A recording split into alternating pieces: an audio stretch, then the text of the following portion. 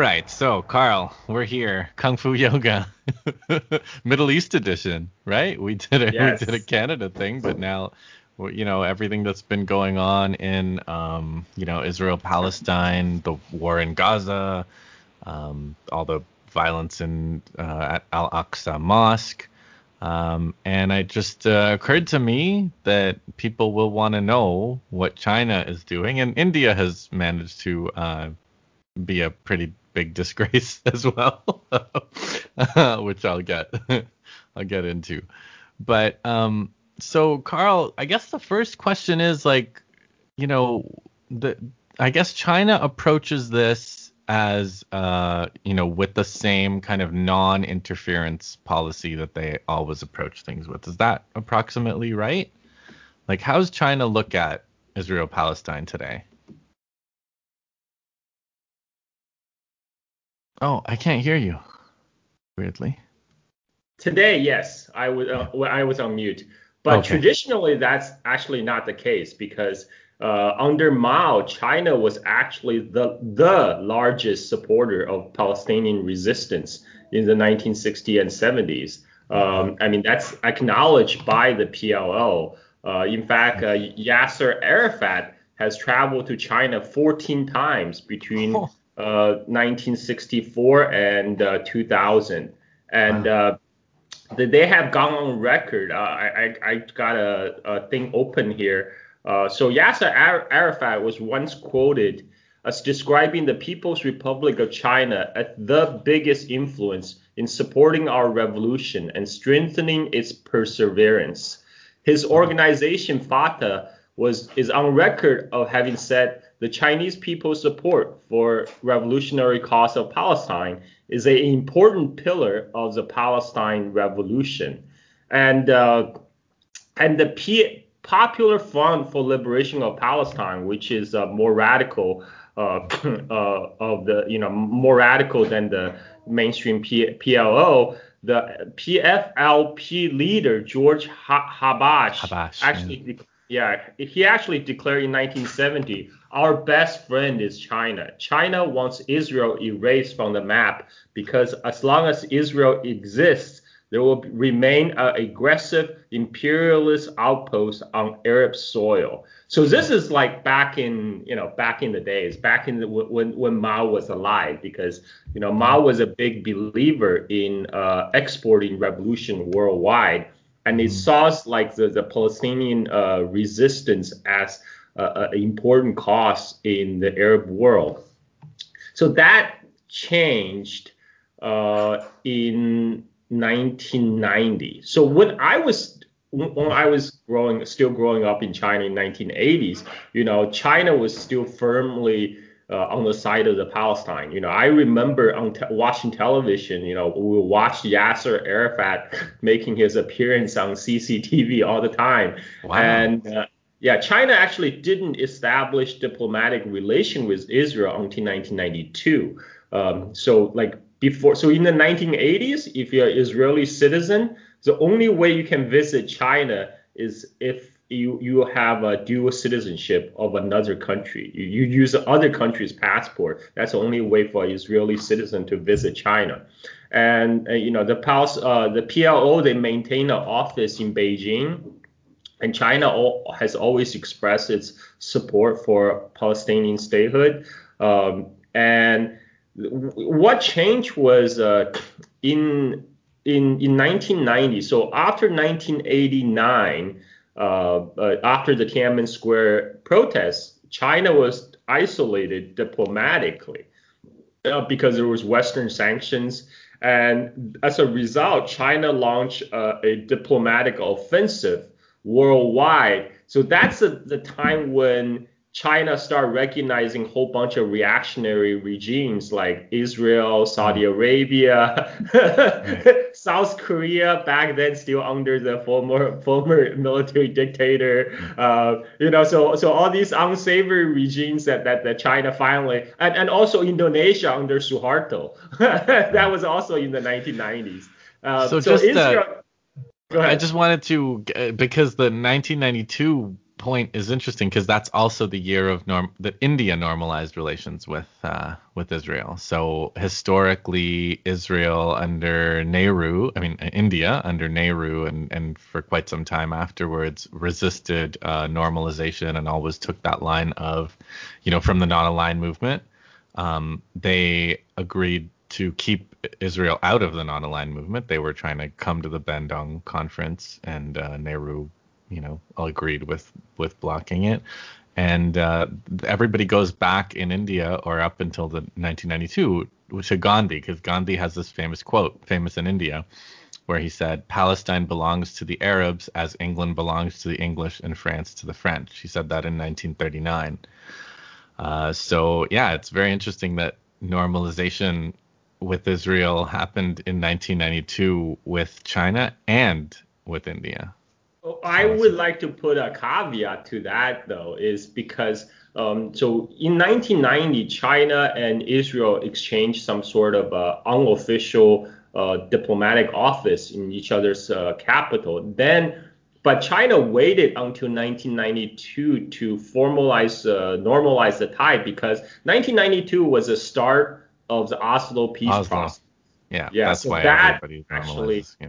yeah, so that's actually play an important role, because then at the time, I still remember in 1992, there was in 1993, at the time of the Oslo Accord, there was a lot of optimism, like worldwide, that they thought this is it. This is when Yasser Arafat and what's his name, Rabin, got Was it was it Rabin on the Israeli side? He was assassinated, right? Afterwards. yeah, and they both got the Nobel Peace Prize for Oslo Peace Accord. So I think there was a lot of Yeah, Rabin was the prime minister.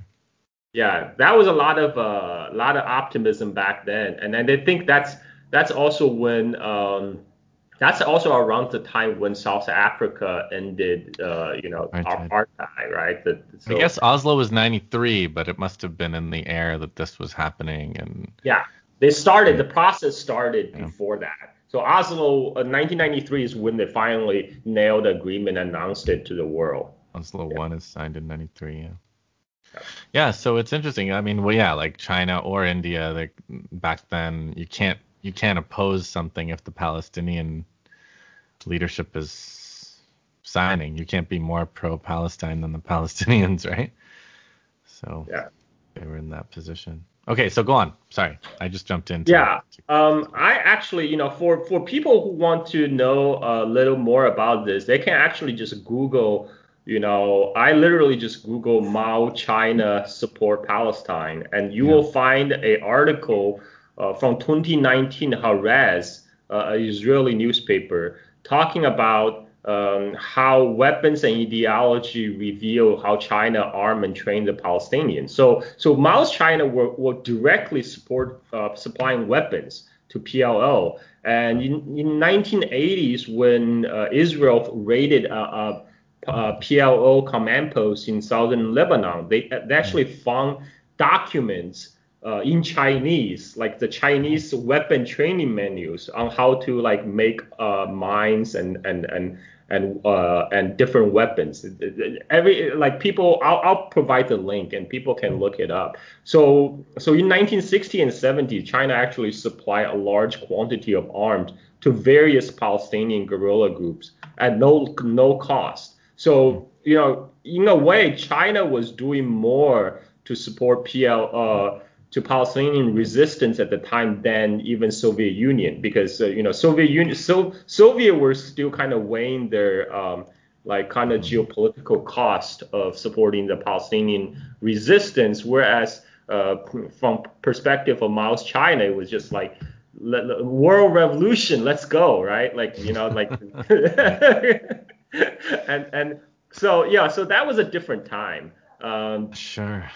So Yeah, what changes? So between 76 and 89, what did things look like for? Because that's a so that's crucial time when for the PLO, right? Because they're yeah. they're in Lebanon, and there's a big war in Lebanon, which starts around that time, late 70s, goes until I guess, 82. Well, arguably continues as part of Lebanon occupied until 2000. So, what's China's stance on that? Well, as I mentioned in 1980, so that's actually my time in China. I was born in Hmm. 76, so I stayed in China until 1990. As I said, on state television, we see, Right. Arafat all the time, and they actually have a lot of PLO delegations that come to China to study to visit all the old Chinese revolutionary sites, and they try to Oh, study the old Chinese guerrilla tactics, try to apply that to the Palestinian struggle. And actually, I just saw somebody digging up this old Mao quote. The Mao actually told the visiting Palestinian delegates in 1966. He said, don't spend too much time studying. You guys can come here, try to learn everything you want. That's great. But the is best school for guerrillas is actually the battlefield. And yeah. and he said you just need to remember a couple important principles. Like when the enemy is strong, you run. When Yeah. when the enemy shows weakness, you hit them, and that's all you need to know. And Right. that's like the essence of the guerrilla warfare. And you don't need to spend months and years to study the different military thoughts and military school. That's useless. You Hmm. don't need if you have an air force or a navy, yes, you need specialized knowledge. But for guerrilla warfare, the best way is by doing it. That's Mao's advice. But in 1980s, there's still no official diplomatic ties between China and Israel. But at the time, China in the 1980s, China was already in the kind of anti-Soviet camp, right? Hmm. In the Western camp. Especially after the Soviet invasion of Afghanistan in Hmm. 1979. So both China and Israel were supplying weapons to, the Afghan Mujahideens. Mujahideen. Yeah, Israel was supplying the weapons they captured from PLO. So actually, Chinese-made weapons, Oh. mostly Chinese-made weapons, to the Afghan Mujahideens. And and then there's some secret contact, but mostly, from Chinese perspective, they're interested in getting Western military technology, Yeah. right? And in 1980s, there was still somewhat of a cooperation between United States and China. So at Mm. that time, uh, uh, before the Douglas, U.S. were actually helped China to develop its military attack helicopter, based on the Oh. Black Hawk technology back in the 80s. And but that was all cut off after 1989 Tiananmen Square protest. So I see. then after that, China has to go kind of roundabout ways to get its hands on Western technology, and that's where Israel came in, because Israel is very tightly integrated with the U.S. defense industry, and they get all the latest gadgets. So, and Israel was trying to leverage that as a way to establish relationship with People's Republic of China, because that would be a huge diplomatic win for them. Hmm. Um, and so that's what happened in 1990s. I see. In 1980s, when I was in China, China is still like almost all the coverage, state coverage, is pro-Palestinian, right? I mean, because Israel was seen as this colonial outpost of basically a U.S. imperialist interest in Middle East, which it is. Um, Yeah, of course. and so 1990s is when that changed, because Oslo. China's diplomatic isolation, and also because China was trying to get its hands on kind of Western technology, but by the back door of Israel. So that's what When happened. when I read about India, and I read this book by Kumaraswamy, a guy who seems to have pioneered Kung Fu Yoga, because his wife, he dedicated his book, India's Israel Policy, to his wife Lin Qian. So sounds like a Chinese name to me. He that was 2010 though. Who knows what now? But Is he's it a at good book? It's not a good book. It's not a good book. It's super pro-Israel. Like he basically like thanks a whole bunch of Israeli generals and military figures and everybody. It's Columbia University Press, and he did his PhD there in the 90s and spent a lot of time there and clearly just loved it and was, treated to the love treatment. But there's like no reference to, he doesn't give a damn about the Palestinians at all. That's very clear.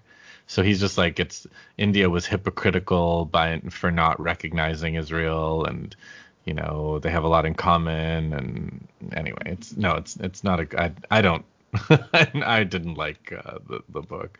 But he yeah, so he's now at this thing called the Middle East Institute in Delhi. But one of the things that he does talk about as far as the 90s goes is the the Kuwait, Iraq Kuwait issue. So that was a big setback. The Iraq War, the first war, the Gulf War against Saddam Hussein, when the U.S. Attacked Iraq in 1990-91. That was a big setback in the sense that there was a big Palestinian community in Kuwait. The Palestinian Authority supported Saddam, and so the Kuwait monarchy expelled the Palestinians. So I have some Palestinian friends who were expelled from Kuwait at that time, and so that was like a, as far as India was concerned, it was also like a chance to pivot a little bit more towards Israel, because they were like, these Palestinians, they sided with, Kuwait when Kuwait was invaded. I Whatever. remember Saddam kind of leveraged the Palestinian issue to his cause by firing a couple missiles toward Yeah, Israel.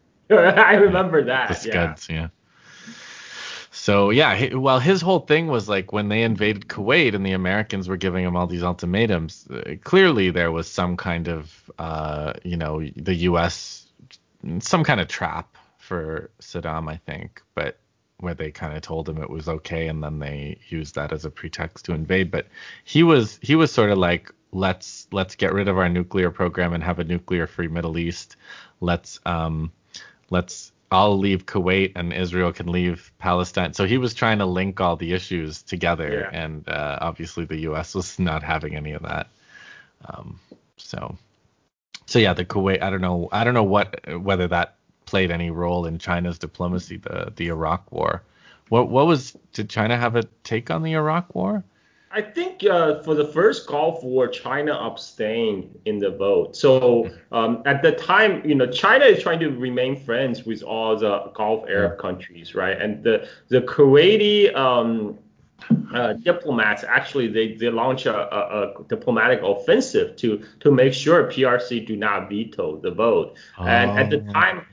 at the time China was hosting, I think China was at the time around to host either the Asian Cup or they're bidding for the Olympics. I forgot which one, but the Kuwaiti I think the one of the Kuwaiti official was on the board of the of awarding the game. I forgot whether Asian Cup or the Olympics, but so they kind of leveraged that to work with Beijing. So in the end, Beijing used abstention. They abstained from the vote, and so because that's like in accordance to what Beijing sees as its a non-interference policy, right? So Well, I yeah, remember 1999. The first letter I wrote to a Canadian newspaper was 1999, when NATO was bombing Belgrade in the Mm, Yugoslav, dismemberment of, I guess, Yugoslavia, what was yeah. left of Yugoslavia at that time. But they bombed the Chinese embassy in Belgrade, and then this Canadian columnist wrote a column about how Chinese people were xenophobic and racist because they were protesting the bombing of their embassy. And Yeah, I wrote this letter where I was like, so wait, we bombed them and they're the ones who are xenophobic? yeah, yeah. So, but Yeah, yeah, it's so I guess I remember I think it was McCain who got on the national television US. It's like, oh, China need to call off those troops. By troops, he was referring to the students protesting in front of the US embassy. right. It's like, And meanwhile, yeah, actual troops are, yeah, yeah. It's like China need to dial it down. I mean, like, come on, you which is what bombed Bernie this. Sanders said Yeah, about calling Israel an apartheid state. Actually, he said we need to yeah. tone down the rhetoric. He said that a couple days ago. Okay, so so we're in the 90s now. We're in the 90s, but so and it also seems to me because between Oslo and the second Intifada, I guess, um, there wasn't much to do as far as I guess there were probably humanitarian projects, but I don't imagine China was that big of a donor country until very recently, right? Like Yeah. back then. Yeah. That's Back, correct. That's correct. I mean, China was after Mao era passed away. Deng Xiaoping made a big point about we now stop exporting revolution. So all that funding and in terms of weapons, those are cut off. Then Deng Xiaoping stopped militarily arming the PLO.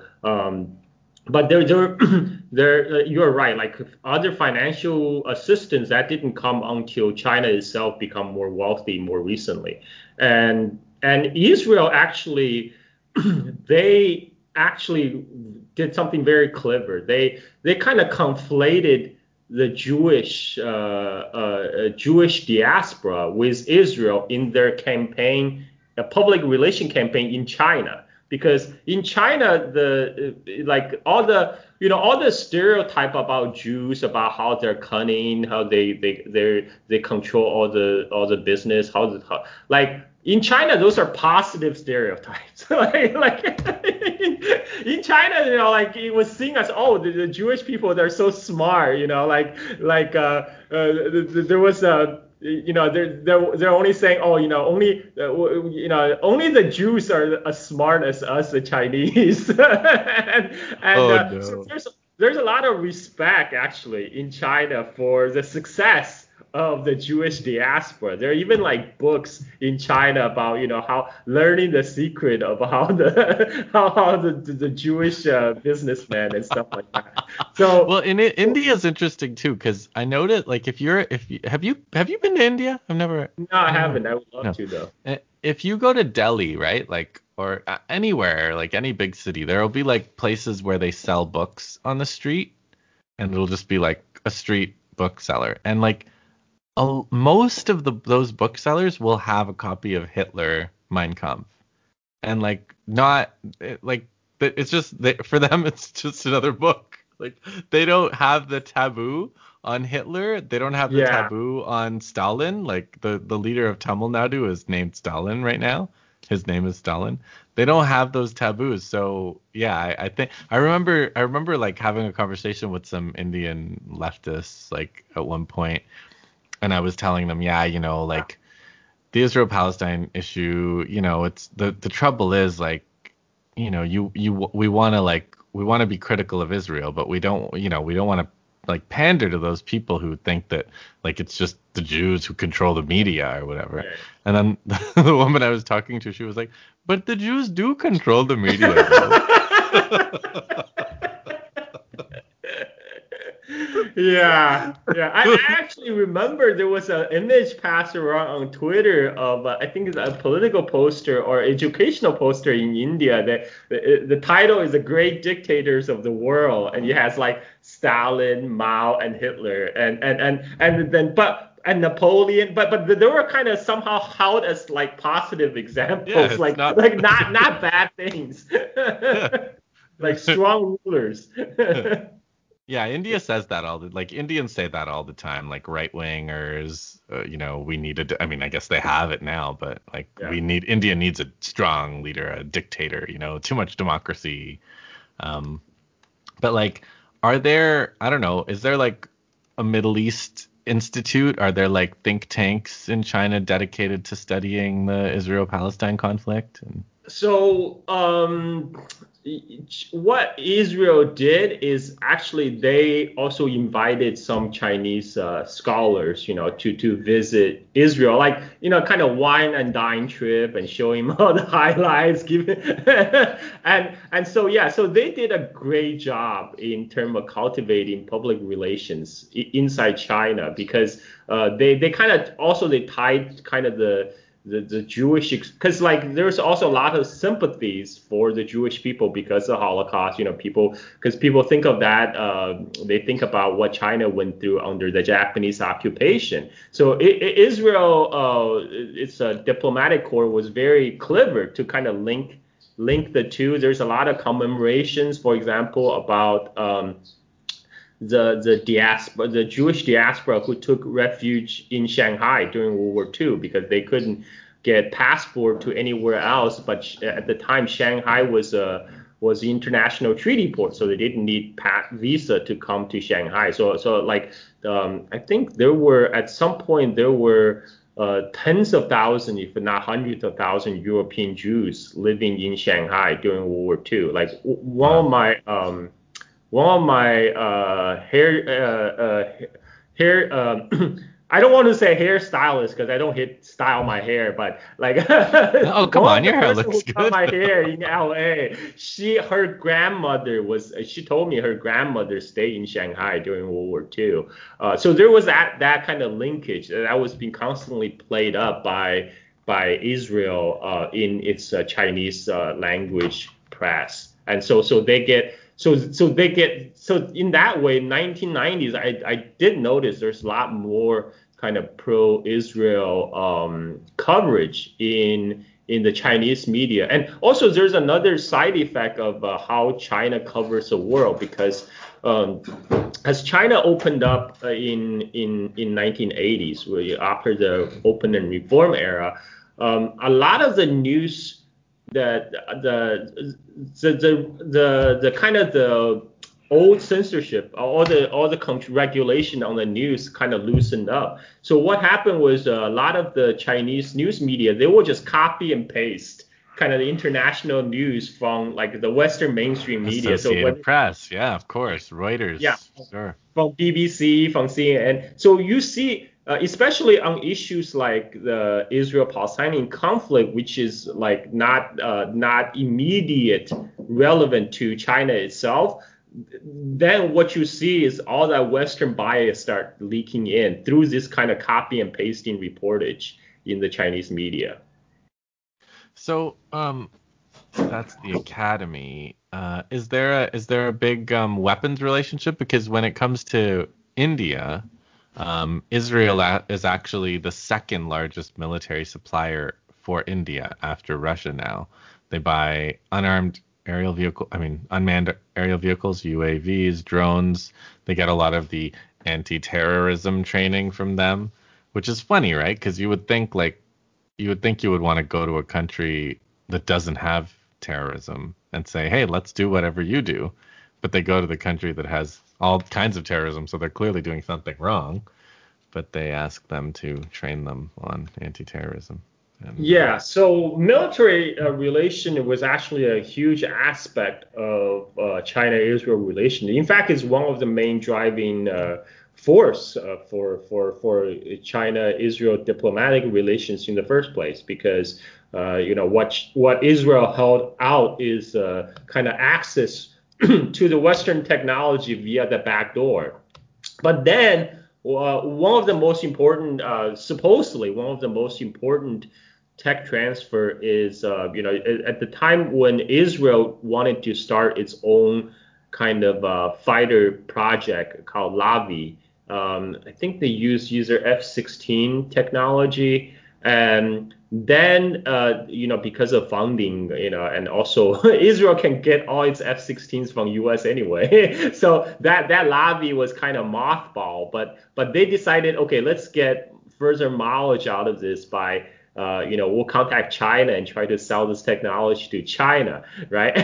And so China then there was accusation from U.S. that the Chinese I think the J-10 program was based on the Israeli Lavi technology, which is in turn based on the F-16s of U.S. So after that, U.S. Pentagon and also U.S. Congress made a huge stink. They threw a hissy fit at Israel. So as a result, in starting from 2001, Israel stopped all military export to China. So all that was put a kibosh on. So we talk about how like sometimes people say how Israeli lobbies controls the U.S. Like it's a, kind of the tail wag the dog. But no, when it comes to the thing that matters, when U.S. put the foot down, Israel complies. Yeah, This is of an course. example.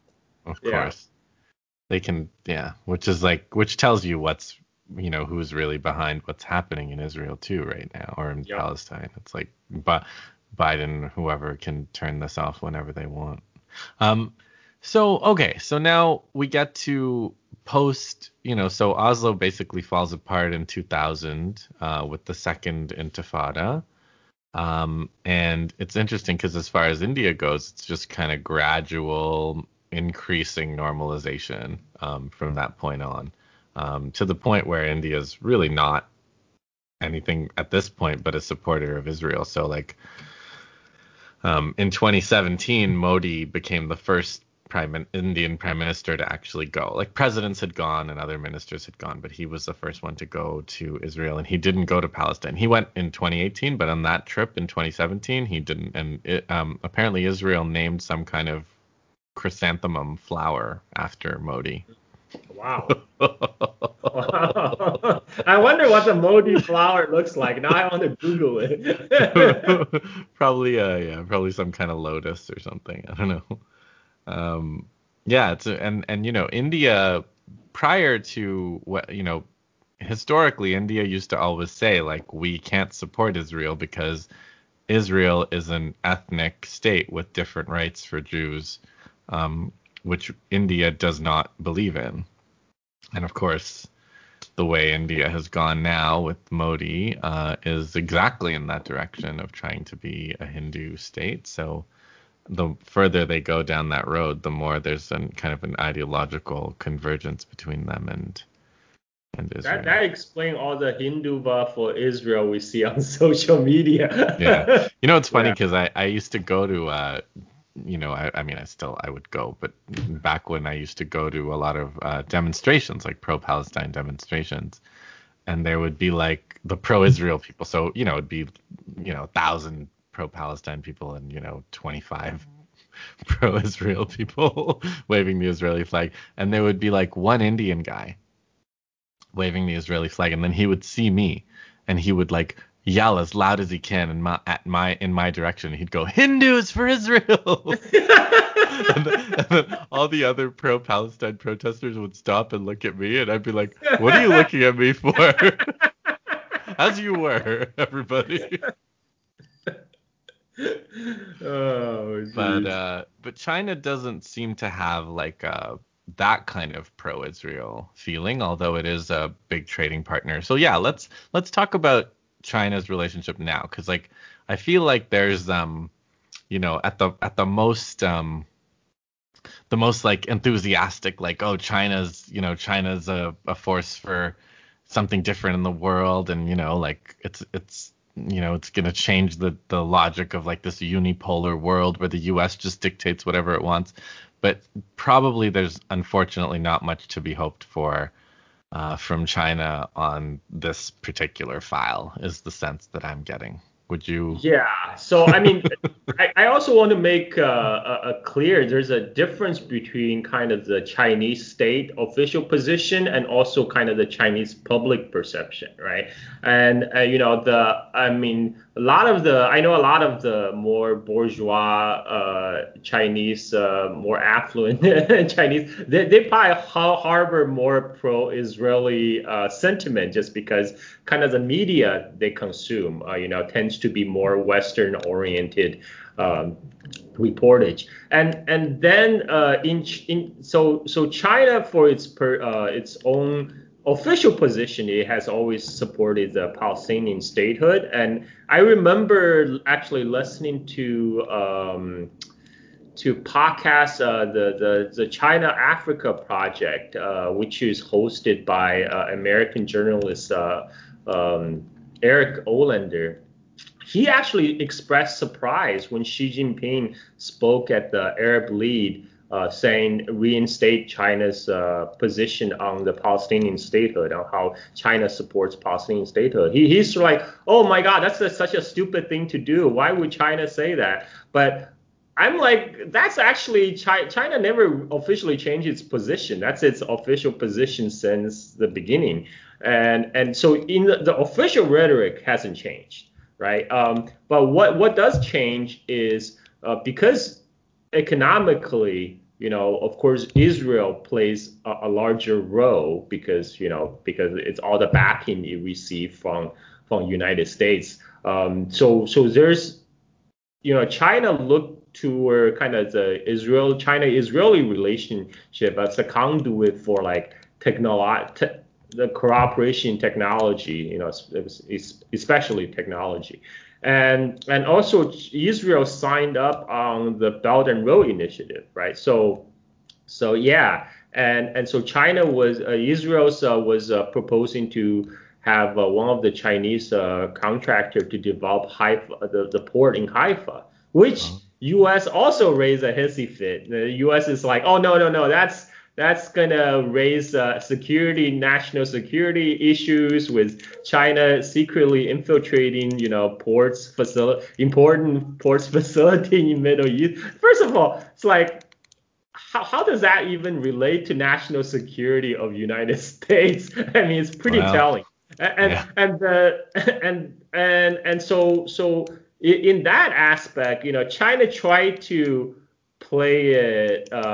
You can trying to play it cool on all sides, right? Like that's how if you look at kind of the antagonistic relationship, for example, between Iran and the Gulf Arab countries. But China tried to be friends with all of them, right? Because China needs to import oil from Middle East. It has a traditional relationship with Iran, but after its normalization of ties with Saudi Arabia in 1992, it actually increasingly depends on the Saudi oil. So it doesn't want to offend anybody in the Middle East. And in the Israel case, though, China mostly tried to stick to its official rhetoric of supporting Palestine, which means some humanitarian aids, but at the same time continue to work with Israel on the technology transfers, right, and development projects like that. So and also the Israeli offering signing up Belt and Road Initiative, that was actually another kind of carrots that Israel hold in front of China, say, hey, So that's yeah, I agree with you. We probably can't expect China to do too much in the current Middle East situation.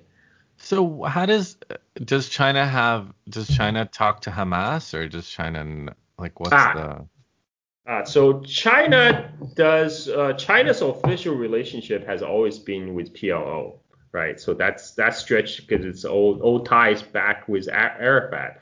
Uh, Hamas, I don't think China has official relationship with Hamas, but I think China did oppose to list Hamas as a terrorist organization.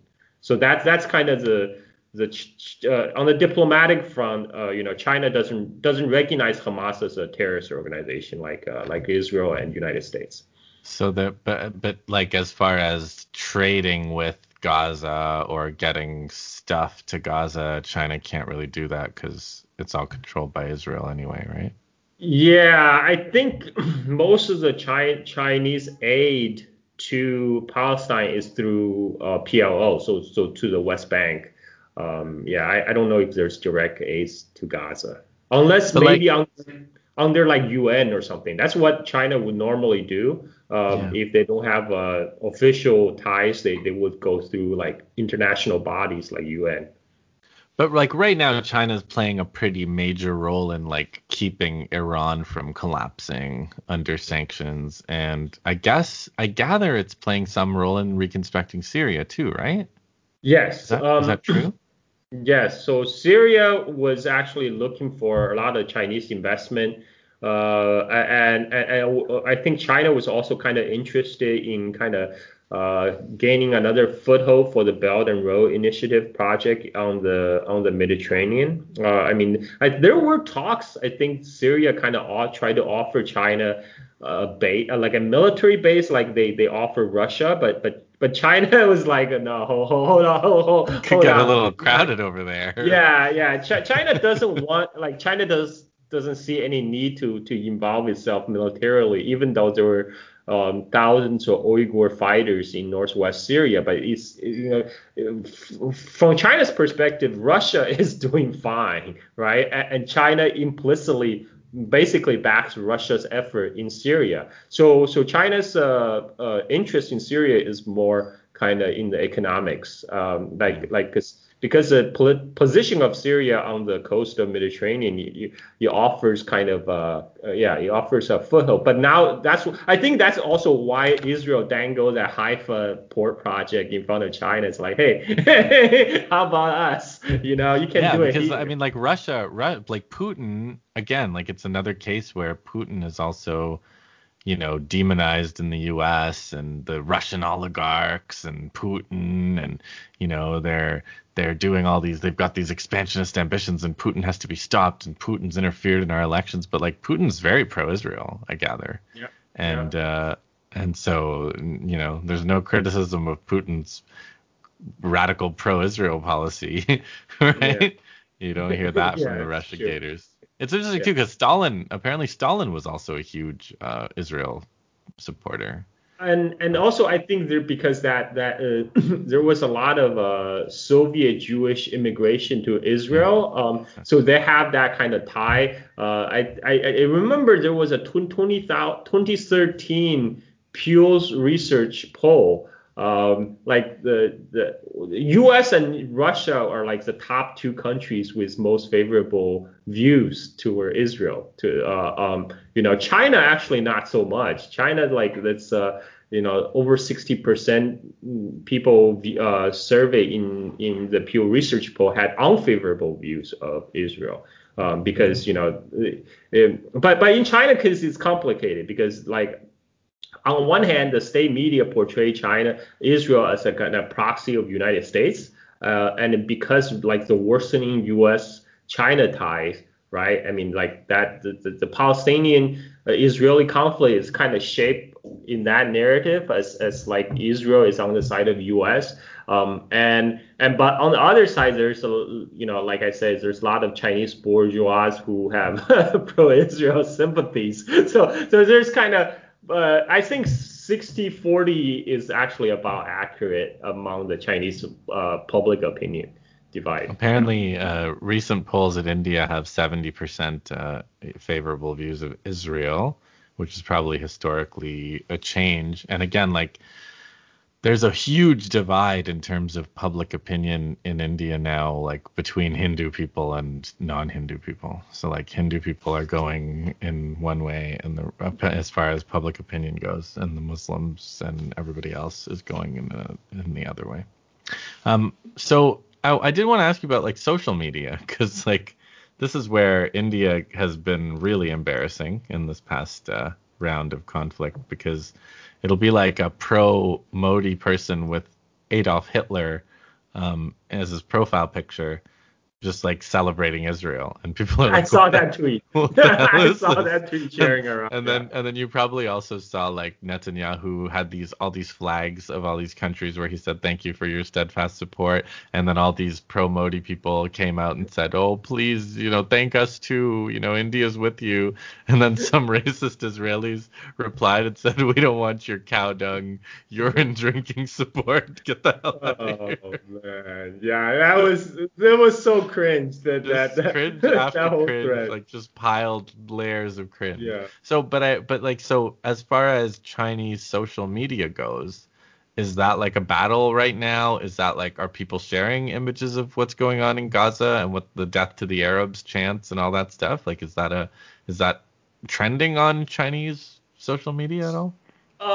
I wouldn't say it's trending because most thing that's trending on Chinese social media are like celebrity gossips. But but it is definitely there's a presence on Chinese social media, and again they're like I don't know how reflective of kind of social media is reflective of true public opinion, but there seems to be a battle too where like a lot of the times these foreign policy issues become a proxy battles for domestic issues, just like in the West. And so for like the people who maybe more pro Chinese government position, they will take the pro Palestinian side, and the people who are anti-Chinese government, but they can't say it directly, so they will take the pro-Israel side on social media. So that's where it's being played out. But Yeah. that's tricky because if you're saying, for example, like Israel has the right to defend itself against terrorism or something, then that's almost like in China that would be like, uh, you know, cracking down on Xinjiang or whatever, right? So it would be like a parallel. Like that's what's been fascinating to me is just like, the way they're like Dan, my buddy Dan, he says, when they started talking about like how much they need to support Muslims in Xinjiang, it was like people were like, we're supposed to forget the Iraq War and the Afghanistan War and like all these massacres of Muslims that you've promoted. And Dan's like, now it's actually on a split screen. On one side of the screen, they're saying we love Muslims and we support them in Xinjiang, and on the other side of the screen, it's like Israel has the right to defend itself by like shooting tear gas into the holiest, one of the holiest sites of Islam and burning it, trying to burn it down. So, I don't know. It's just it's interesting that way. So I guess you're saying. So I get like overall, just to we can have like one of our shorter. We can make this one of our shorter episodes, but Yeah. um, overall, it seems like, even if the world is moving in a multipolar direction, I'd say for the foreseeable future, Israel and therefore Palestine will probably remain in the U.S. um, in the U.S. under U.S. influence. So there's Yeah, I probably think not much China can or would be able to do here.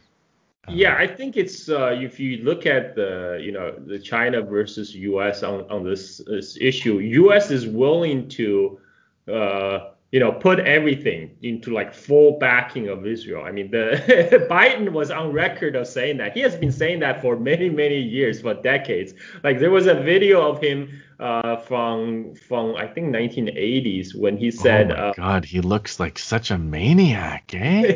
He's like, if yeah, he was Israel so didn't exist, we would have to invent it. Yeah, exactly. He was so fired up. Oh, I was like, whoa, I never seen Biden so I fired know, up on Sleepy an Joe, issue. right? He was awake. Yeah, He and was and awake. and so that's you don't get that kind of the same feeling in China, say about Palestine, right? I mean, like there's no Chinese leader that's gonna go on television and say like, look, we're Right, gonna make from river to the sea, we're gonna make free Palestine tomorrow. And no, nobody says that anymore after Mao, right? So yeah, so I think I agree with your assessment that U.S. is just willing to put more on the table when it comes down to it. Yeah. all right. Well, on that unhappy note, I Yeah. guess we can call it a night, a day for you. Yeah. Well, it's always good to talk to you. So Yeah, likewise.